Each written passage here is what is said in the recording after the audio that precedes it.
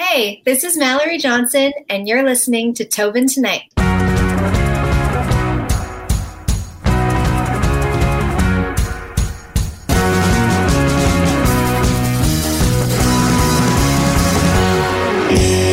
Welcome to Tobin Tonight, Mallory. How are things? How are you? I like that we're kind of both in a bedroom setting, although yours is way better, because if I move, I have Toronto.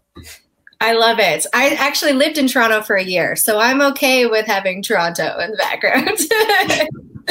First of all, thank you for having me. I'm excited to be a part of this. I've been watching a few of them, so they seem super fun. And yeah, I'm doing good. I'm officially out of quarantine. I got out of quarantine a couple days ago from international travel, so I am ready to socialize. See, if we had the money or the bank account of a John Oliver, we would have had this rigged where like balloons fall down and everything. I know.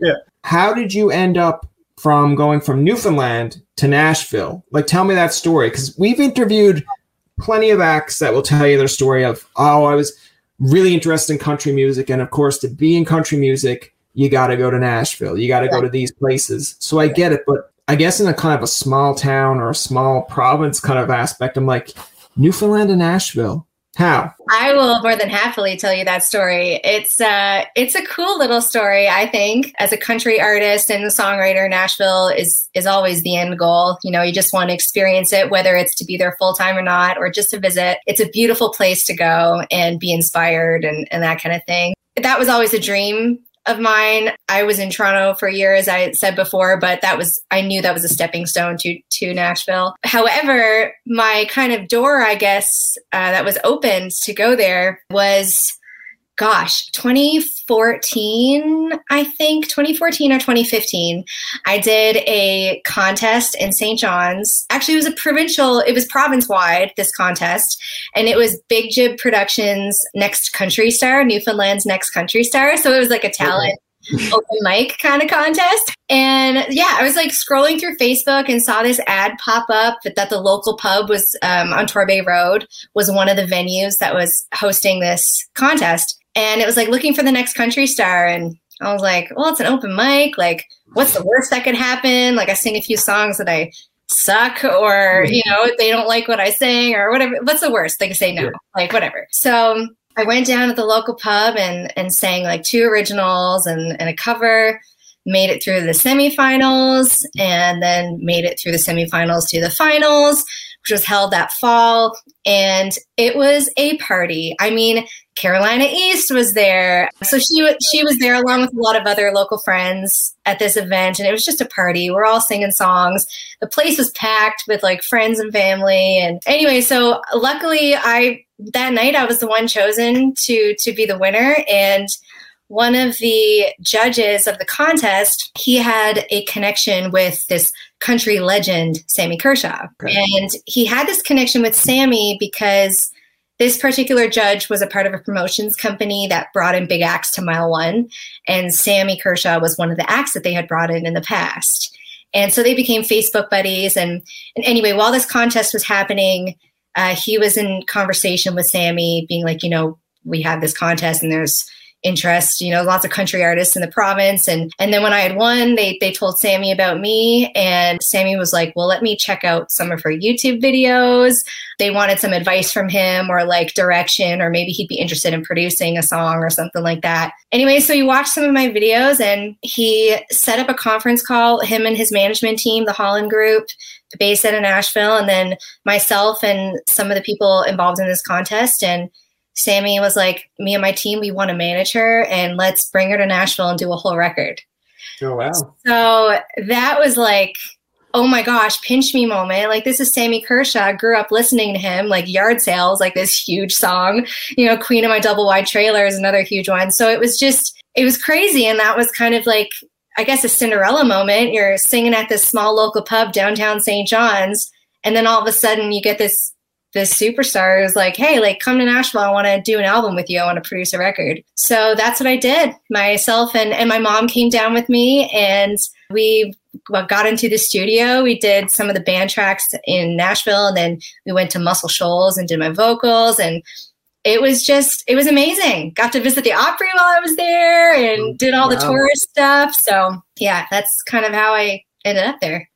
Now, when you were doing this contest, how old were you at the time? So, oh gosh, I just turned 31. So the math, if that was 2015 or in 2021, I suck at mental math. No.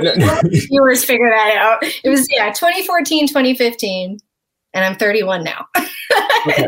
So I know. So if you're 31 now, I know I'm turning 30 in October. So I would have been probably at this point 23 or 24. So you're probably like 25-ish. Yeah. So I was going to say, like, when you were mentioning earlier about like, what do I got to lose? I was like, luckily she's not in, high school, because that would just be dreadful. I'm just imagining going into high school. Like, of course, yes, it's always the silver lining of if you do well, like people are going to eat their words. But if you don't do well, it's almost like, I guess, the live version of a social media, where social media, when you don't do it, like when you're shit, they're like coming at you at all angles. Yeah. When you do something well, it's like crickets. But in high school, it's almost like, all right, open wound. Let's do it. Yeah, high school is an adventure. Let's just keep it that way. Yeah. So luckily you were outside that stage, because I know when we were in high school, and I feel bad because you always look back at things and you're like, all right, we grow. So it's not the worst thing in the world. But we used to have Canadian Idol. And I remember when they used to have auditions down here, and I knew no one that was involved in Canadian Idol. Like, I'm sure there were people that I probably know in passing. They just didn't tell you. I had a terrible experience with Canadian Idol, let me tell you. But I wouldn't explain it, but it's just like, we had a guy in our class and he would audition to us, and like, this is like finals. You're in like grade 12, grade 11. We're just, and then he's like, you guys want to hear my audition for Canadian Idol? And we're like, sure. Like, we're kind of trying to do finals, but okay. So we would get up and then he would do like a Luke Bryan song. And like a part of me was like, all right, I'm kind of mad that he has the balls to get up and do this, because it's like somewhat jealousy. But at the same time, it's like other people are making fun of him because he's not that great. But I'm like, at least he's trying. At least he's getting up there and trying. So putting himself out there. I mean, unapologetically, I think that's, standing on a stage, I'm sure, with comedy and stuff too, standing on a stage and just being vulnerable, like that's so brave, and it's so scary. And, you're just basically, you're putting yourself out there to be judged. That's what you are doing. That's exactly what it is. And like, I feel like comedy, especially stand-up comedy, I feel like that is the most terrifying job in the entertainment industry, because I feel like, I can't imagine. I mean, I'm a huge comedy fan. I think my perfect night out is like dinner and a comedy show, but I can't imagine being the position of a stand-up comedian and just the fear if nobody laughs, like, oh, I have anxiety just thinking about it. It's one of those things that I think I've only done it maybe twice, because I kind of look at myself more as like around your buddies, you'll make jokes or be sarcastic. Yeah. Now it's always, they'll tell you like, oh, are you a comedian? You should do stand-up. I'm like, fair enough, but they think that that's great for their audience or their humor. But I remember going into like a pancake house, which is the worst place, because that's people just want to eat pancakes. Yeah. And I didn't know the setup. People were name dropping things of like, this guy is Bill Gates' son. And I was like, is that me? Is that like supposed to be my intro? Like, what's going on here? That's fine. I don't know. And then when you get up and do your act, there's a few laughs, but of course they're not there for that. Like, they're there to eat pancakes, and this is a sideshow where if you go, like you said, if you're already in the mindset of a dinner and a movie, you're going to a Yuck Yucks. You're going to like an absolute comedy where it's like, I'm here to laugh. So like, make me laugh. Where the pancake house, it's not. It's like, I'm here for pancakes, and you're kind of helping, but you're kind of a sidetrack, and you're distracting me from eating my pancakes. Yeah, I don't want to choke. Don't make me laugh too hard, though. Yeah, exactly. They're almost like, I came to get pancakes, and I didn't know there was a comedy night here, but great. Where other times you're like, because I've done it. I've gone to bars with friends, and you're like, oh, it's a Saturday night. Like, we're going to enjoy a conversation. And then there's karaoke that night, and you didn't know. So then the karaoke becomes like, oh, man, someone else is coming up to sing. It's like, I didn't expect this. It's like, here's Goodbye Girl for the 5th time. Yeah, exactly. But if you knew that going in, like you knew like Saturday night's karaoke night, you're anticipating it. So exactly. Tell me a little bit more about your Canadian Idol story, because I think that's interesting when you said like a not great experience. I'm probably going to dig myself a hole. That was an interesting experience. So I actually think it was the same year that Justin Fancy auditioned and got like really far in the competition. Like he did really, really well. Yeah, so I showed up to my audition and I sang a Rascal Flatts song. I think it was God Bless the Broken Road. Love that song. Beautiful song. Love that song. So the first couple rounds, you sing it a cappella, right? Okay. So I show up to the first audition, sang a cappella. They pushed me on to the next round. Then I went to the next round. I sang it again. And he pushed me on to the celebrity round. So I think it was at the Sheraton Hotel, I think is where they held it, in the big convention room. And it's already nerve-wracking because when you go there, it's like, it's not like what you see on TV. Like it's not just this little room with like one camera guy and the judges. It's like you're in the convention ballroom and it's black everywhere and you have to follow little arrows to get to the set.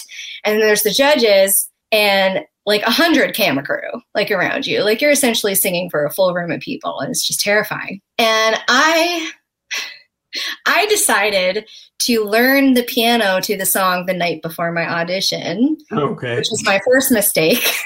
So I was like, I could do this because you're allowed to bring instruments and they always have a piano on set during the celebrity round. So you're allowed to play an instrument for your audition. So I decided to learn the piano and I walk in super intimidated and start my song on the keyboard, mess it up. Of course I mess it up. Like nerves are going to get to me. And then so they're like, okay, like I could start again. So I did. I don't have a super like belty voice. Like I'm a little more timid. I'm a little more like, I need a microphone to project. It's not like it's not a Dan and Shay or like a Whitney Houston or a Carrie Underwood, you know? So I don't have this crazy big pop belty voice. So yeah, one of the judges was actually like yelling at me while I was singing, like, sing louder, sing louder. And I was just like shaking at this point. Like, this is going so terribly. And then when I finished my audition, Sass Jordan was very lovely, actually. She was like, you know, clearly you can sing. It's just like this year, like this, not what we're looking for kind of thing. And I was like, okay, like I'm fine with that. And then one of the other guys was like, you look like you're going to a funeral rather than singing a love song. Oh. And I was like, because I obviously have very dark hair. I was wearing all dark clothes. I was like in like black pants, shiny black pants, like a glittery black like top. So I was wearing all dark clothes, but still like I'm like a 15-year-old kid and you're like, you look like you're going to a funeral instead of singing a love song on like national TV. And obviously they're trying to get a reaction out of you for the show. So I bit my tongue and holding back some tears. I was just like, thank you for your time.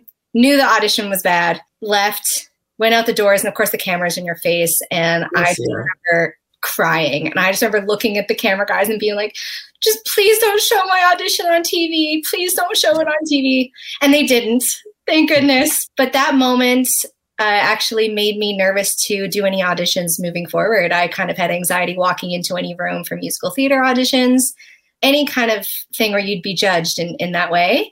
But at the same time, it really motivated me to kind of prove them wrong and better myself. And just, so it was like, I think there was more pros than cons to the experience. Yeah. Well, I don't look at it as like, in fairness, it's not like anyone's going to come after you at like Canadian Idol or anything at this point and be like, how dare you tell that story? Like, that's horrible press.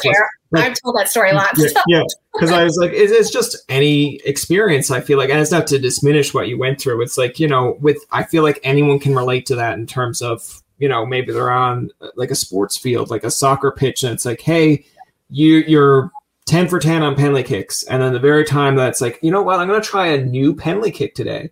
It's like, really? This is the time you're going to try your new penalty kick? It's like, I've been practicing for about a day. It's like, let's do this. Yeah. But I feel like it's relatable. But yeah, it's interesting that you said it's kind of frightened you away from auditions and stuff. Like, I get that it can play with your nerves, but what kind of got you out of that in a sense? Like, what just made you wake up one day and was like, not in Groundhog Day anymore? You're like, hey, let's do something. Yeah, I just think, I don't know, it's all those cliche phrases where it's like you grow outside your comfort zone and the whole like the best revenge is success. So I just had kind of this fire like in me then to be like, no, like I know I can sing. I had a bad day. I had a bad audition. There's no person on this planet. You could be Beyonce. She doesn't nail every performance. I mean, I don't care who you are. You're not on 100% of the time. And I totally am. I'm on all the time. I'm only kidding. But yeah, no, it was a lesson that I'm happy that I learned that day, and I'm happy that I learned it young. It just really I really wanted to prove those people wrong. And yeah, it scared me away from a few auditions, but I still auditioned for things anyway. Yeah, I think more than anything, I just really wanted to be like, you're wrong. Yeah. I know what I'm doing. I've been doing this since I was a kid, since I was 10. I knew I could sing, but yeah, it was just a bad day.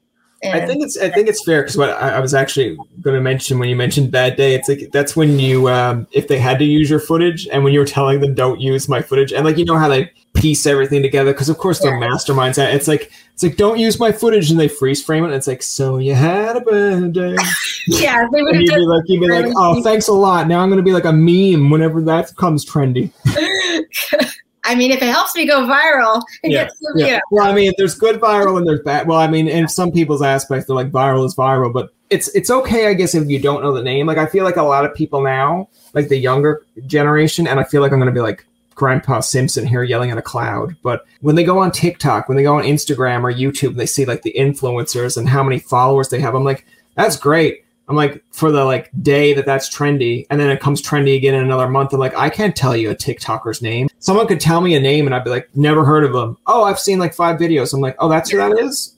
Yeah. Doesn't matter to me. But it's kind of funny because when things start trending, you can go back now on YouTube and be like, worst American Idol auditions. And the one that always comes to mind, don't know her name, not going to research it because I'm just not. But it's the one where she tells Simon, I'm going to make it big one day. She walks out, throws everything. She's like, you don't know me, but she sang horribly. Yeah. But she's just so mad at Simon. And I'm like, a part of me wonders where she's to. And there's a part of me that's like, but do I really want to know? Do I really care enough to know? So even if they had to put it on TV of a bad audition, it's like every once in a while, maybe NTV or something loops it. Remember, this is where she started. And it's like, oh, some people ouch. It's like, this is where she's to now. It's like, well, damn.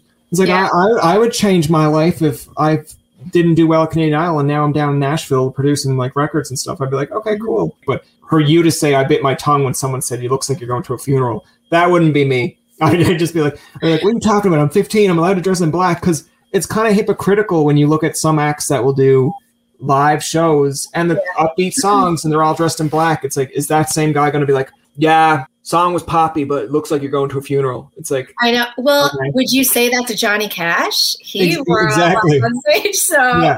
I feel like he'd be the same person that would say John Mayer. It's like, love your song, but you're boring. I'd be like, okay, but you loved his song. What difference does it make if you think he's boring? It's all opinions. And actually, a friend of mine, she gave this piece of advice. She has this piece of advice that I heard her say, and she was her Tennille Arts is her name, and she's just killing it right now in the country music industry. And she has this advice that art, it's just opinions about art. If you love what you're doing and you have people who believe in you, if you believe in yourself, then don't stop doing it, because you're not everyone's going to like it, but there will be people who like it. And if you love it, then keep doing it. It's art. I'm not going to go look at it. If you look at a painting in a gallery, it's like, oh my gosh, I might love that. That would look so good in my living room, or, you really appreciate the artist maybe, or, there's so many reasons why you could like a painting, but then you could get somebody else who walks in and be like, I don't get it. To me, being, I guess, a Newfoundlander, as you can relate to, it's like, we don't really have, I'm not going to put it meanly, etiquette, because we have etiquette, but it's almost like, have you ever gone to places of course you said Toronto and Nashville, but you pick up on Newfoundland tendencies that you didn't know until you went to these places? For me, I didn't know it was not really normal to not just knock on someone's door and walk in. There would be people what are you doing? Did I invite you in? I'm like, oh, right. I'm not in Newfoundland. I just can't walk into your house and be like, hey, Dave, you got a saw? Yeah. It's like, yeah, sir, I got a saw. Hold on. You go up into Ontario and it's like, did you invite him in? No, I didn't invite him in. That's weird. And I'm like, sorry, hold on, I'll step out and yeah. It's mainly for me, it's my accent and my vocabulary. even because I like a lot of Canadian friends in Nashville too, so they recognize the accent. Like certain words give me away, like the way I say car or bar, or tour, like things like that. But and like especially when I'm home for a while, like my accent becomes really thick again. So when I go back to Nashville, they're like, slow things down, and like things like simple phrases like "that's best kind" or "that's deadly." Things like that I say in conversation with my friends down there, and they're like, "What? I don't get it. What are you saying? What does that mean?" like, I'm like, "Oh wait, sorry, this is what it means." Yeah, so it's mainly, and like even in songwriting too. I had a writing session with a couple Americans, and we had to rhyme with the word "story." Okay, and I was like, "I got this. Sorry." Rhymes with story. And they looked at me like I had 10 heads, and they're like, "That doesn't rhyme." I'm like, "What are you talking about? The word sorry rhymes with story." They're like, "It's pronounced sorry." Oh, yeah. America, they say sorry instead of sorry. And I was like, they're like, "You just sound too Canadian. You can't say that in this country song." And I was like, "Oh gosh, okay. So yeah, so things like that are just it's like the what comes to mind when you said that, because we have, like, again, other acts have mentioned similarities to that when they're, but anytime someone mentions it, I automatically think of like every How I Met Your Mother joke referencing Canada, where it was like the "let's go to the mall," and it's like, "I'm gonna rock your body like Canada Day," and it's the way she says it, I'm just still like, yeah, that's Canadian, all right. Mm-hmm. It's like Robin Sparkles on the spot. But yeah, it's funny when you mentioned that, because I've never really thought of it that way. Like, I feel like as maybe when you're listening to, say, Keith Urban, who's an Australian, you don't notice the accent as much until like maybe there's a certain word or a certain time in a song that you're like, that's not how I would say it. But okay, totally get it. But it just kind of you don't even think about it. But yeah, I can imagine a writing session. It's like, all right, story, sorry. It's like, actually, it's sorry. It's like, no, sorry, you're wrong. Yeah. I know. It made perfect sense to me. I was like, this is a brilliant line. I nailed it. And they both looked at me and just laughed. They're like, That's when I don't know if this is pre or post, but that's when, if it was like, say, post Justin Bieber, you'd be like, hey, Justin Bieber has a song out there called Sorry. You don't see anyone call it. You don't see people complain about that. I know. You don't see Americans being like, actually, Justin, it's sorry. It's like, doesn't flow well with the song. He says sorry. He doesn't go, is it too late now to say sorry? That's true. But he was also the artist who was recording that song. I guess it depends on what the song is for, whether you're pitching it to somebody else. Yeah, true. If he was pitching it, he might have to only be able to pitch it to another Canadian. Yeah. I can imagine, though, like, just say in different markets, of course, it'd be funny to go in, like, say, an Australian or like a Japanese market and see how songs get like rearranged, where it's like, that's Justin Bieber's Sorry. It's like, actually, over here, it's called Sorry. I'd be like, what's wrong with you guys? It's like, nothing. That's how we say it. I'd be like, you made Justin Bieber change his whole song. It's like, no, we didn't. We just auto-tuned the sorry. And I'm like, that's even worse. Yeah. Auto-tune is a beautiful thing, though. Let me tell you, it saves on time. It saves the track a million times. It can make careers and break careers. It's funny because I think that the whole thing, that a mind-blowing moment I remember when I was younger, and it's actually come up recently too, but it's like T-Pain. I listened to T-Pain when I was younger, and I was like, man, that's such auto-tune. Yeah. But then you actually see a performance that he doesn't have auto-tune. I'm like, all right, but he has pipes. Why are you auto-tuning? He's like, I just liked it, man. I just liked how it sounded. I'm like, okay, but you've been ridiculed for years about auto-tune. He's like, how much money do they have? I'm like, exactly. I'm like, fair enough. Fair enough, T-Pain. It's true. And like, I think like auto-tune is a wonderful tool. It's a wonderful technology, but you gotta have the chops. You gotta be able to perform live. And although unfortunately these days you can have auto-tune in live performance as well. But it's funny, like I remember watching some award shows, like award shows in general all the time, where you get like some of the legends. For example, I was watching a country music award show, whether it was the CMAs or the ACMs. I don't know which one it was. Yeah. But Reba came out and performed a song, and it was flawless. And it's because Reba is the kind of artist who was in the studio before autotune was a thing. Yeah. He had to do takes until it was perfect, right? Yeah. And so she had the vocal ability to do that. And so, of course, when she's live, she's going to sound great. And then there was like some other artists, these fresh artists who very much relied on auto-tune that came out and did a song, and it was like night and day. Yeah. Vocal ability. And yeah, it's just auto-tune is great when you don't use it as a crutch.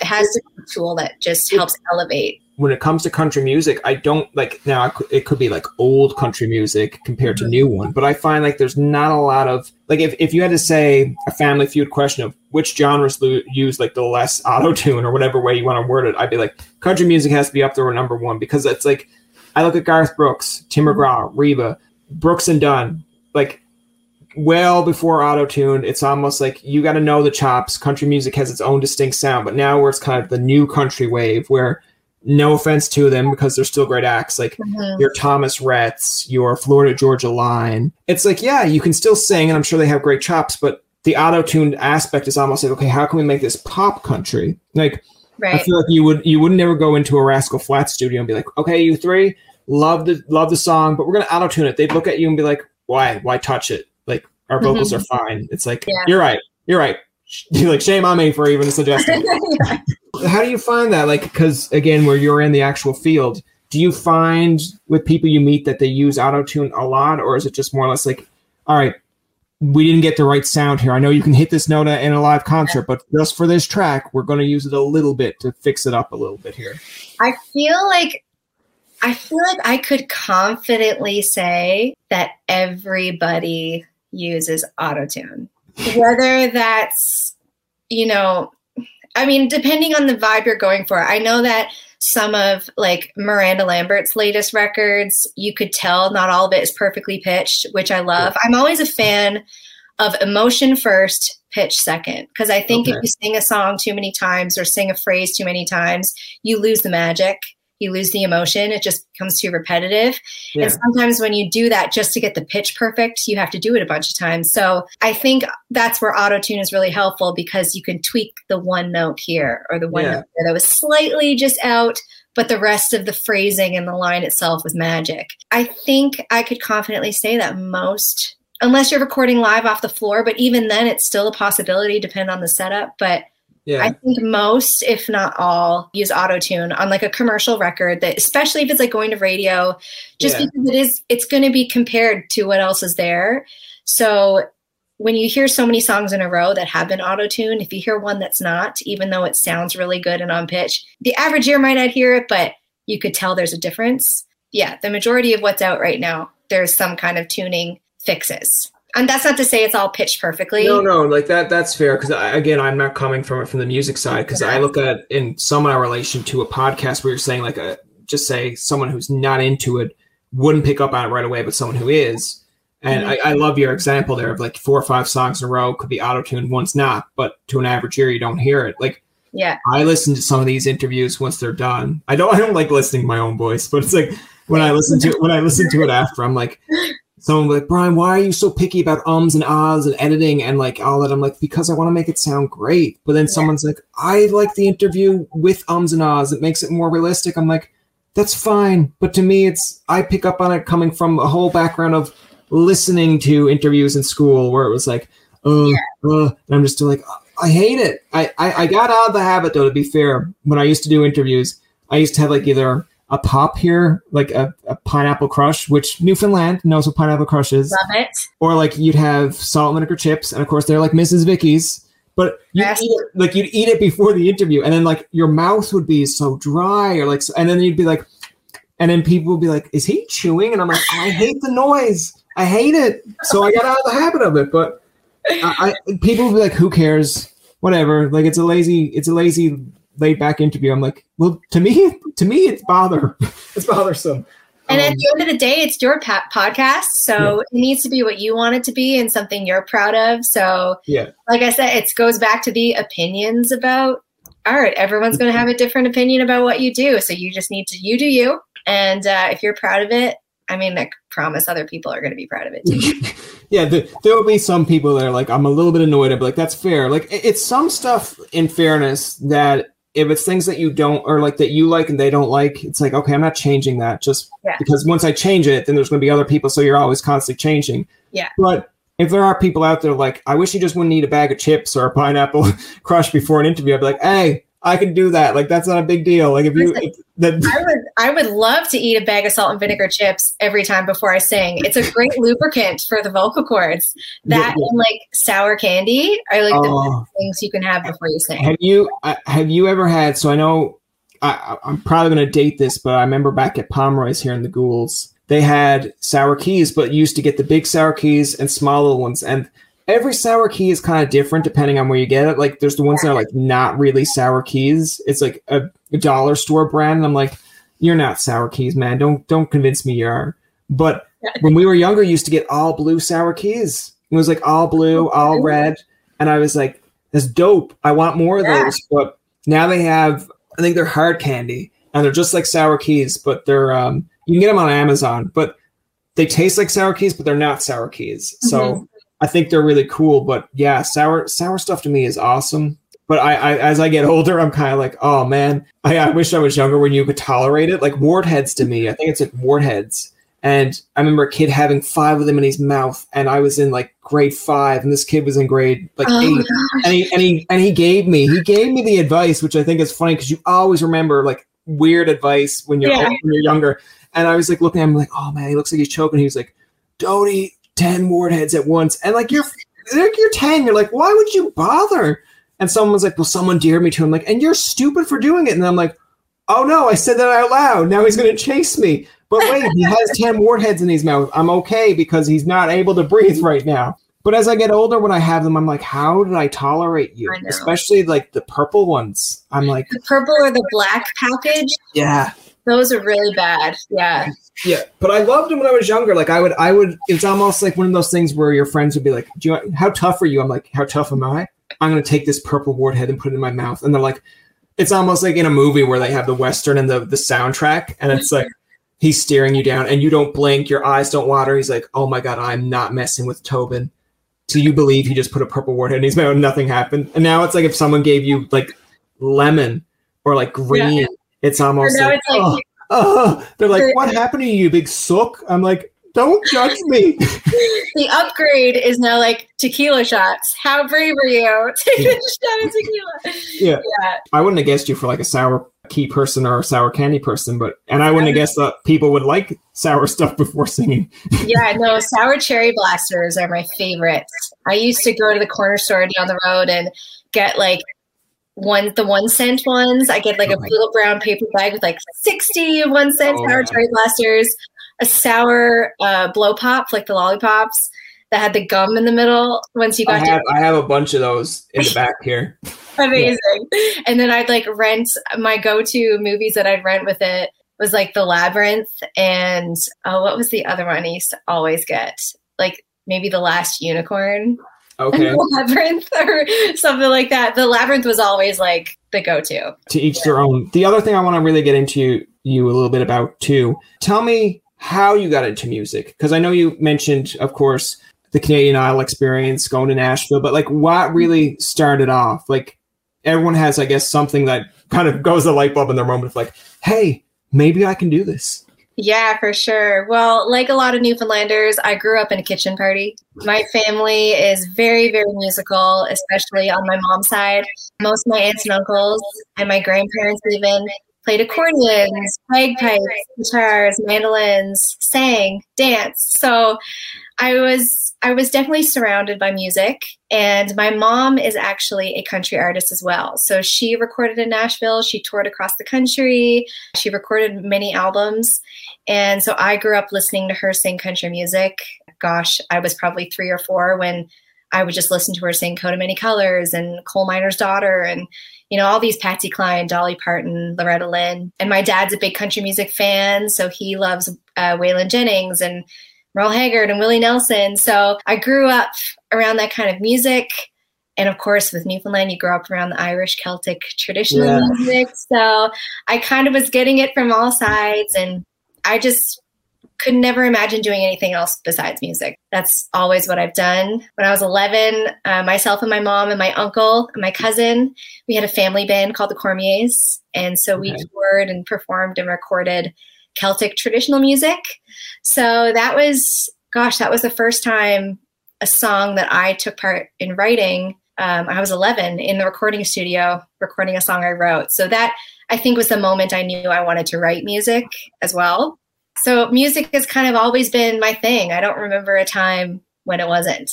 If you're not surrounded by music or somehow entrenched in it, it's almost like you live under a rock. It's like you might live on the rock, but you're living under a rock. That's good. That's a good phrase. Yeah. But tell me, like, who are some people that you kind of idolized or looked up to? Because, of course, growing up around music, I know you said the musical influence, your mom was playing music as well, but there has to be people, I guess, on the radio that you were like, oh, like, I really like how she sounds, or, geez, I wish I could do what they were doing. Like, tell me a little bit more about that. Gosh, so many. I mean, Dolly Parton is always a big one, even though it wasn't really radio. It was just hearing my mom sing Dolly's songs and growing up around that. So a lot of the legends of country music. But I mean, Shania Twain was a big one for me. The Dixie Chicks were big for me. Actually, Kim Stockwood and Dabnett Doyle locally. Kim Stockwood was my very first time buying a CD. I think I was in grade 5 when I bought it with my own money. I got Britney Spears, Baby One More Time, and I got Kim Stockwood's. I can't remember the name of the record. I'm sure that's like a big, what do you call it? Like a big feather in her hat or something. It's like, hey, it's like you're comparing me with Britney Spears. These are your first CDs that you ever bought. Yeah, it's true. I'll never forget it. Those are the two. And I loved pop music too when I was a kid. I loved Christina Aguilera. I loved the Backstreet Boys. Loved like all that stuff. I totally loved so many genres of music. I loved Eminem. My older sister was a big fan of like rock and rap, and she had much music playing all the time. So I grew up around a lot of different influences. So yeah, it's hard to kind of pinpoint one.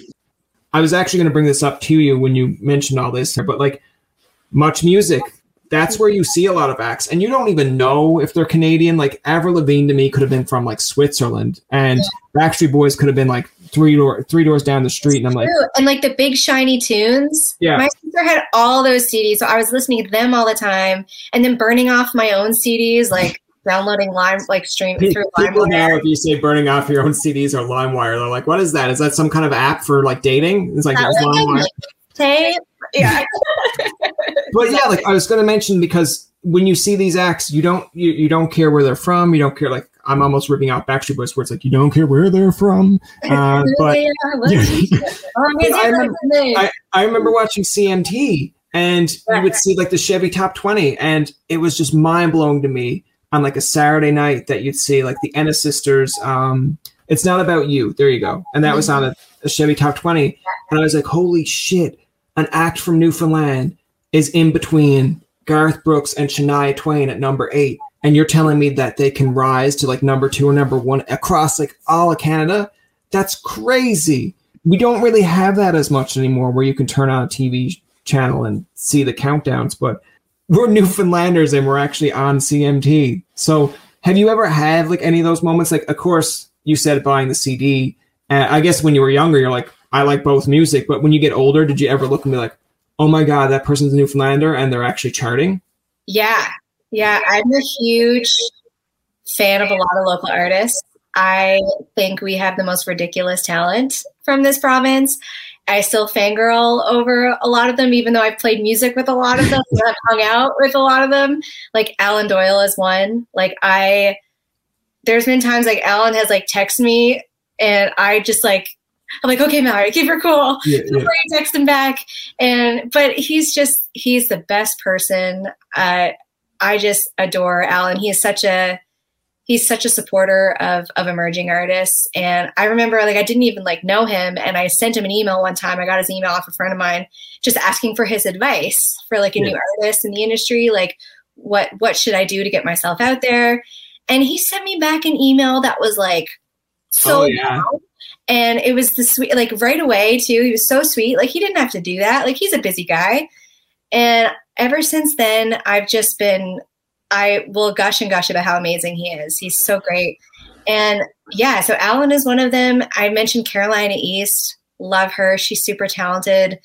Fairgale. I mean, come on. How are they not getting #1 songs on national scales right now? Like they're just absolutely ridiculously talented. Nick Earl, Rachel Cousins. Like I'm a huge fan of my friends here, and it's one of the reasons I love coming home, because I just love to go out and see them play. I love to collaborate. Yeah, those are kind of moments where, like you said, I'm just constantly amazed and inspired by the people here in this province. And yeah, I'll be their number one fan forever. It's great. Well, it's funny because you said that, and because we had Damien Fowler on when we were first starting this podcast, and I grew up, and I felt like kind of bad at the point because I was like, geez, like I remember Damien when I was younger watching NTV, and right before, just say, when NTV would plug like 6 o'clock in the morning, it'd be like Celtic Connection, and you'd see music videos on there, and I'm like, all right, you're a music video. Like, just turn back on Sharon Lois and Brian, please. Or like, can you just turn on Inspector Gadget? I don't want to watch this. But the one that stuck in my mind was Damien Fowler. It's like, no second chances. Yeah. And I was like, when I sent him the invite, I was like, he's not going to come on and talk about a song that's like 20 years old. And he was like, sure, I'd love to. I was like, okay. He's a great guy. And it's weird because in my mind as Newfoundlanders, because we've talked about this with Tom Power as well, it's like we have this kind of energy where it's like we just treat you like a normal person. We don't care if you're Britney Spears or the guy selling like groceries down the street. It's like, you're a person, you're successful, okay. But I think that was the moment where it's like, oh my God, I've got Damien Fowler on. And like, I haven't kept up with him, to be fair, but it's almost like I have a guy that I was watching on TV do a music video, and he's going to be on my podcast. Okay, cool. And when I talked to him, that was like one of the very things he mentioned. He's like, if we had the resources of a Nashville, of like a Toronto or a Vancouver, he's like, you would not see our Newfoundland talent go to Nashville to get known. People would come here and be like, we're setting up shop here. We're going to put a record company here because look at all the talent that's surrounded here. And I'm like, that's fair. Like, there is a lot of talent out there that even in the last year that I've come across, I'm like, okay. There's something so satisfying, I find, when you stumble across an artist or a band or a song that is just absolutely amazing. Yeah. And like none of your friend groups know who they are. So you get to like introduce the music to these people and just be like, oh my gosh, I need to check this out. They're so cool. I just find that so satisfying. Like, I remember when Chris Stapleton he dropped like his first album or his first song, and the buzz was happening in Nashville, I think, before the buzz was happening in Newfoundland. And I remember coming home and being like, to my brother, Cecil, I was like, Cecil, you need to check out Chris Stapleton. And he was like, okay, cool. And then he like got onto Chris Stapleton and like loved it. And I was like so excited that I introduced my brother to this artist that he didn't know before and loved it. And same thing with Dawes. I'm a really big fan of Dawes. And when I was living in Toronto, Dawes was doing a concert. My brother and my sister-in-law were coming up to visit. And I was like, okay, you're coming up while this concert's happening. I'm getting you tickets. You need to go listen to all their albums before you come. And so they did. They were obsessed with Dawes. They knew more songs than I did by the time they showed up, and knew like every word to every song. And it was just such a special experience to share with them. And yeah, I'm such a fan of music. I guess like to kind of clue up the interview, because I like we went all over the place. I hope you enjoyed it too. I loved it. It's been super fun. Let's talk a little bit about, because I feel like it'd be so dismissive if we don't, but the East Coast Music Awards. Yeah. Tell me a little bit about, because of course we've had all the other acts on that were like in Rising Star category or doing their own show, but with COVID, it's always been a mess, and we're not blaming anyone for that. I've always said that to everyone. I'm like, listen, we're not blaming Music Newfoundland. We're not going after ECMAs, but tell me a little bit about like how it all essentially came together for you. Like, when did you decide to tell you you're doing it virtually, and like what were your, I guess, plans, and was this your first time going or supposed to be going to an ECMAs? So I've been going to the ECMAs for years. First time I went to the ECMAs, I was nominated with my family band in the I think the Celtic category. Celtic folk. Celtic folk.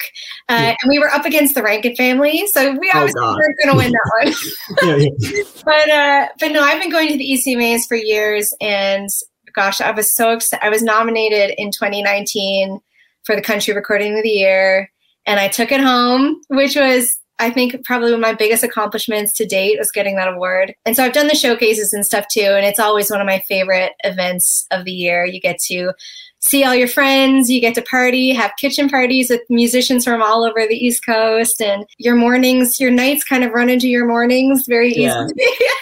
But it's always a really wonderful, wonderful time. And this year, sadly, I mean, I know everyone was really excited to potentially do it in person. Yeah. But I'm really impressed with the ECMAs being able to switch gears so quickly and still have this go ahead. But this year, when I was told I was getting offered a showcase, they asked if I was able to go in person. And at the time, I didn't think I was going to be able to. I was either still going to be in Nashville or I was going to be en route to Newfoundland, but my quarantine would have conflicted with the dates anyway. So I said, oh my gosh, like obviously I would love to do this showcase. And I was like, well, I'm not going to be there. Is there any virtual option? Like if there is a virtual option, let me know. If not, thank you so much. I can't wait to see you guys next year kind of thing. And they got back to me and said, no, like we are going to offer a virtual option for the artists who aren't comfortable yet to be there in person or who can't make it, which was amazing of them to be able to do that. And so the whole time I knew mine was going to be virtual. It just came down to it that everybody has ended up having to be virtual. I kind of look at it from the standpoint of there's a double-edged sword, and everyone has. It's kind of when you get older and you try to look at things from both perspectives. It's like the ECMAs are trying to put on the best performance or the best show they can. Yeah. There's obviously going to be like certain acts that are like, hey, you're not there yet, but we're still going to welcome you back. But it's just like this year, if we did it live, sure, you'd have a spot. But this year, where we're not doing it live, it's kind of hard. Like I looked at some of the people that were nominated for certain awards, like your Neon Dreams, your Classified. And like, I was kind of surprised in a way where I'm like, Neon Dreams is from Nova Scotia, but yet now they're over in like, I think South America when we're recording this anyway. And like, they're doing their first tour over there during certain dates. I'm like, okay, so how would they be able to be at the ECMAs? They would have to do it virtually. And maybe Classified's like, listen, with everything on the go with COVID, I don't want anywhere to touch it. Can we do that virtually? And I'm like, so how are you going to let the bigger acts be virtual, but then tell the smaller acts, no, you have to come? So I'm like, you got to make it kind of even. But in their defense, they'll probably be like, hey, these people are made. You're going to watch them if they're here or not. These ones that are rising stars, we kind of want them here so that people can come see them. And it's like, fair enough, but I do like how they gave everyone that opportunity afterwards of like, hey, like do it from the comfort of your own home. If that works for you, I'd be like, yeah, that does work for me. Exactly. And I'm sure that if anyone questioned the same way I did, like it was just me asking them, like, I know this is an in-person offer, but like, is there anything we can do to make this virtually? I mean, I'm sure if any act had asked that same question, they would have been given the same option. So it's really wonderful to see them still be able to adapt so quickly and still want to be able to celebrate the East Coast music because it's such a special time of the year. And to think of like some friends of mine from here too, like their first nominations or their first time getting a showcase, like it's really heartbreaking that they won't get to have that experience in person. But at the same time, it's really awesome that ECMA is still pulling everybody together and still being able to somehow celebrate in some way, shape, or form. The last thing I want to talk about before we wrap it up, Mallory, is what have you been doing, I guess, to keep yourself busy during COVID? It's funny because when people come on and then they'll tell me what they've done during COVID, I'm like, okay, I feel like I've done nothing because people are like, oh, well, I learned how to produce an album. It's like, I actually wrote more songs and now I'm actually producing my first album. And it's like, well, I learned how to edit. I'm like, I just kept my podcast going. And at the beginning, I didn't think I was going to keep it going. So I guess that's an accomplishment. That's a huge accomplishment. I mean, having a podcast in general is tough. I mean, like the fact that you're coming on and having these conversations with people all the time, like that's huge. I think it's something to be celebrated. But yeah, no, I recorded an album. There you go. Yeah. I feel like there should be a chalkboard behind me where it's like, Dwayne, put another one on the chalkboard. Yeah. Keep that tally. Yeah. Yeah. No, I recorded a record. I'm just waiting for my mixes now. We're doing the overdubbing and stuff. So I'm a producer. I'm so excited to hear the mixes. So hopefully that'll be out in the fall. That's my plan. The fall coming. So, but timelines change all the time, as we know, with COVID. What kind of things have you been doing? Of course, obviously the musical side, great. That's an accomplishment in itself. But what other things have you been doing, I guess, kind of in an interesting aspect? Not that wasn't, but, to keep you busy in COVID, like, have you been watching certain things on Netflix? Have you been going back and like digging up old episodes of things? Because to me, I've never had the time, even though I'm one of those kids that I'm not a big moviegoer. Mm-hmm. And I felt like during COVID, when it really got into deep, I'm like, man, I'm going to go back and watch all these different movies that like people would reference and I had no clue. I say that, still haven't, but I did catch up on Saved by the Bell college years. And I feel like that's a little bit of an accomplishment in itself to be like, hey, I caught up on old TV shows that I used to watch that I forgot kind of existed until now. Yeah, I mean, what did I not watch? Better question. That's probably a smaller list. Yeah, I definitely did a lot of Netflix, a lot of Hulu, a lot of Disney Plus. I ended up watching all of like the Marvel and the DC. Oh, really? Okay. Stuff, like in chronological order. I think I messed up the order of a couple of them because all of a sudden one character was dead and then they were alive. It was really, yeah, it was hard going from like, okay, here's like, yeah, and then the DC, like watching all the Superman, Batman, and then you go like, yeah, it was just all over the place, but fun. I love those movies. I did a lot of puzzles. Okay. I hiked a lot last summer when I was here. I did a lot of like exploring Newfoundland that I wouldn't have time to otherwise when I was here. So spent a lot of time with family. Those were definitely the good things I think that came out of it. I got a lot of quality time with my family that I wouldn't have normally. I spent a lot more time in Newfoundland than I was supposed to originally. So really thankful for that. That's fair. I mean, when you, I guess to kind of clue it up here in the whole aspect of it, because I came actually from Ottawa to Newfoundland when COVID happened. And a lot of my friends that were in Ottawa went back to their hometowns. And I was like, oh, it's like, it almost feels like it's a ghost town where it's like, I don't know. I guess it could be just me that feels this way, but it's almost like when I went from university and when you graduate university, like I don't think it really entrenches in your mind. Because if you go to Mun or Kona down here, it's like, oh yeah, I've seen you in high school. I get to see you again at Mun. It's like, or great. It's just a bigger high. Yeah, exactly. Where up away, it doesn't really entrench in your mind. Now, of course, it does to them. But to me, it's like you went from BC to Ottawa. Oh, now school's over. Okay, so you're going back to BC, but it doesn't really sink in. And I'm like, oh my God, like I'm not going to see you for a while, if ever. So when this COVID happened, I'm like,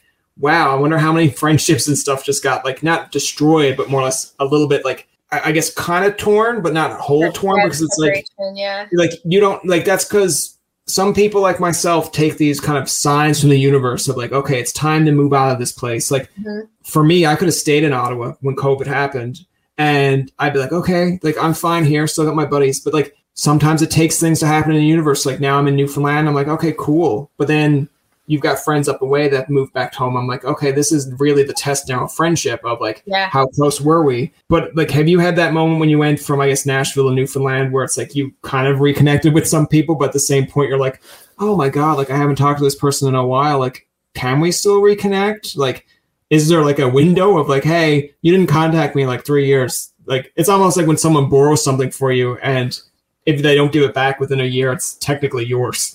Yeah, for sure. I mean, I kind of split my time between Nashville and Newfoundland anyway. Like usually when I'm in Newfoundland, I know the date I'm going back to Nashville and vice versa. Okay. So I don't get to really miss people too much because I know it's not going to be that long when I see them next. But I definitely, when COVID happened, I was only supposed to be in Newfoundland from like, well, only a couple weeks in March because I was supposed to go on tour. I was supposed to tour the arts and culture centers. And then I was supposed to do a cross-country tour. I was supposed to go to BC and back on a radio tour. Of course, as soon as I landed, everything got canned. And Newfoundland was doing a lot better than the States was with COVID cases. So I was like, well, I'm just going to stay here and ride this thing out as long as possible. So I ended up being in Newfoundland from March to the beginning of November. Okay. And so I was able to I obviously spent a lot more time with friends. And I got to collaborate a lot more with a lot of local musicians and local artists. And yeah, it was just really fun. I just grew closer to a lot of my friends here that I normally wouldn't have seen otherwise. Because every time I come home, it's like, no, I have to spend time with my family. I have to spend time with my goddaughter. I have to see, my best friend. So it's like you come home to relax, but you don't relax because almost every hour of every day is designated, you don't get the chance to just be like, oh my gosh, I'm going to pop on George Street and go see so-and-so, So it was really nice to kind of strengthen some of those friendships that I don't think I would have had a chance to. Must be super nice to have friends. And I come. I'll be your That's going to do it for this episode of Tobin Tonight. Our thanks to Mallory Johnson for coming on to the show. Remember, you can find past, present, and future episodes on TobinTonight.com, Spotify, and iTunes. Follow us on Twitter, like us on Facebook, and leave a comment or two. For Tobin and myself, this is Jacob saying thank you for listening and good night.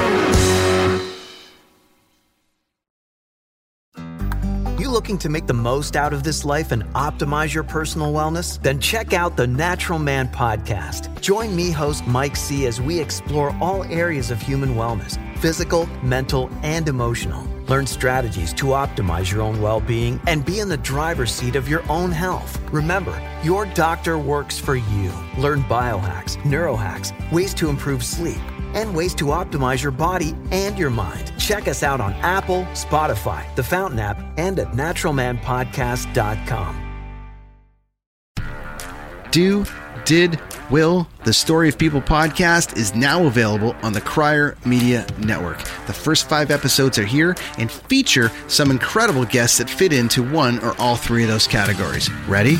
Tara Sloan from the San Jose Sharks Undercurrent podcast at NBC Sports.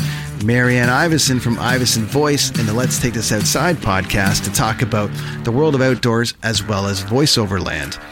Ariana Hunsicker, future Canadian Paralympic swimmer, already winning tons of awards for this country. Scott McGregor from the Hot Wallet podcast to dumb down the world of crypto, Bitcoin, and NFTs so you don't have to. And Jackie Holowati from Climate Pledge Arena in Seattle, Washington, the first net zero carbon certified arena on the planet. Wherever you get your pods, wherever you watch your pods, and on the Crier Media Network. Another Sound Off Media Company podcast.